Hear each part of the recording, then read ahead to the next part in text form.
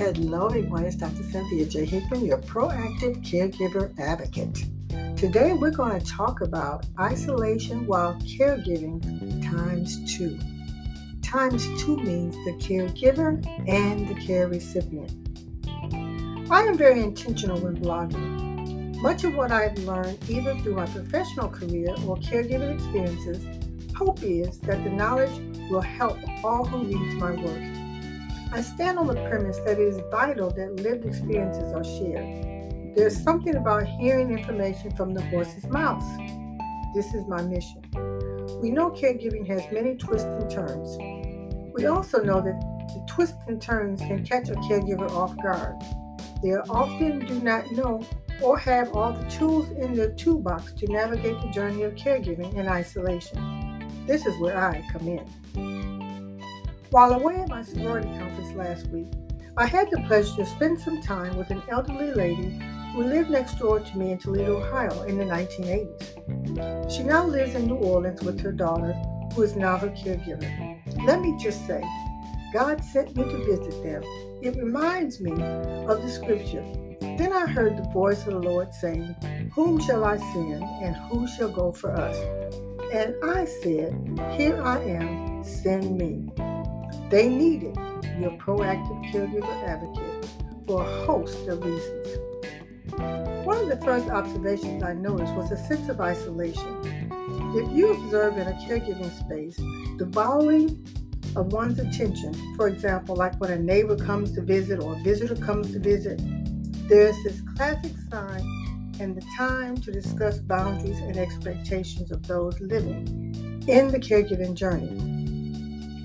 Taking care of self is first on the list, especially if the caregiver has health challenges, which is the case in this dialogue.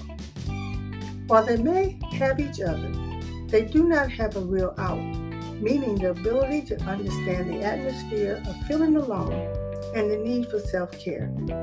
The needs of the caregiver must be managed.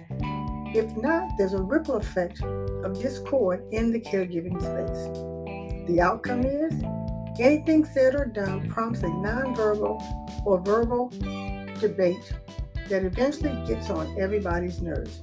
The tones are sharp, sometimes flat when responding. In cases like these, required care becomes delayed. Stress levels increase and next burnout. Supporting someone on oxygen can be very challenging. If you are caring for someone on oxygen at the time, forgetfulness is common, as well as energy deficits. One must understand someone with a diagnosis that's attached to a respiratory disease cannot do the things they once did. Caregivers need to understand this and step in when they have to. It is necessary to determine, however, what the elderly person can do, keeping in mind safety. Autonomy and having a sense of control while aging is so important. Remember, if they could, they would. As much as self-sufficiency can be had, safely allow it.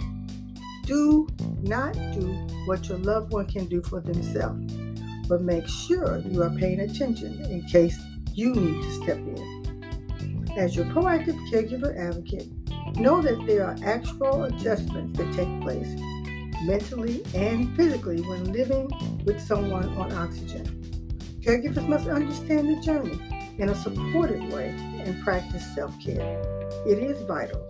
When this knowledge is known, the level of stress and anxiety will decrease. Be safe, be well, and bye for now.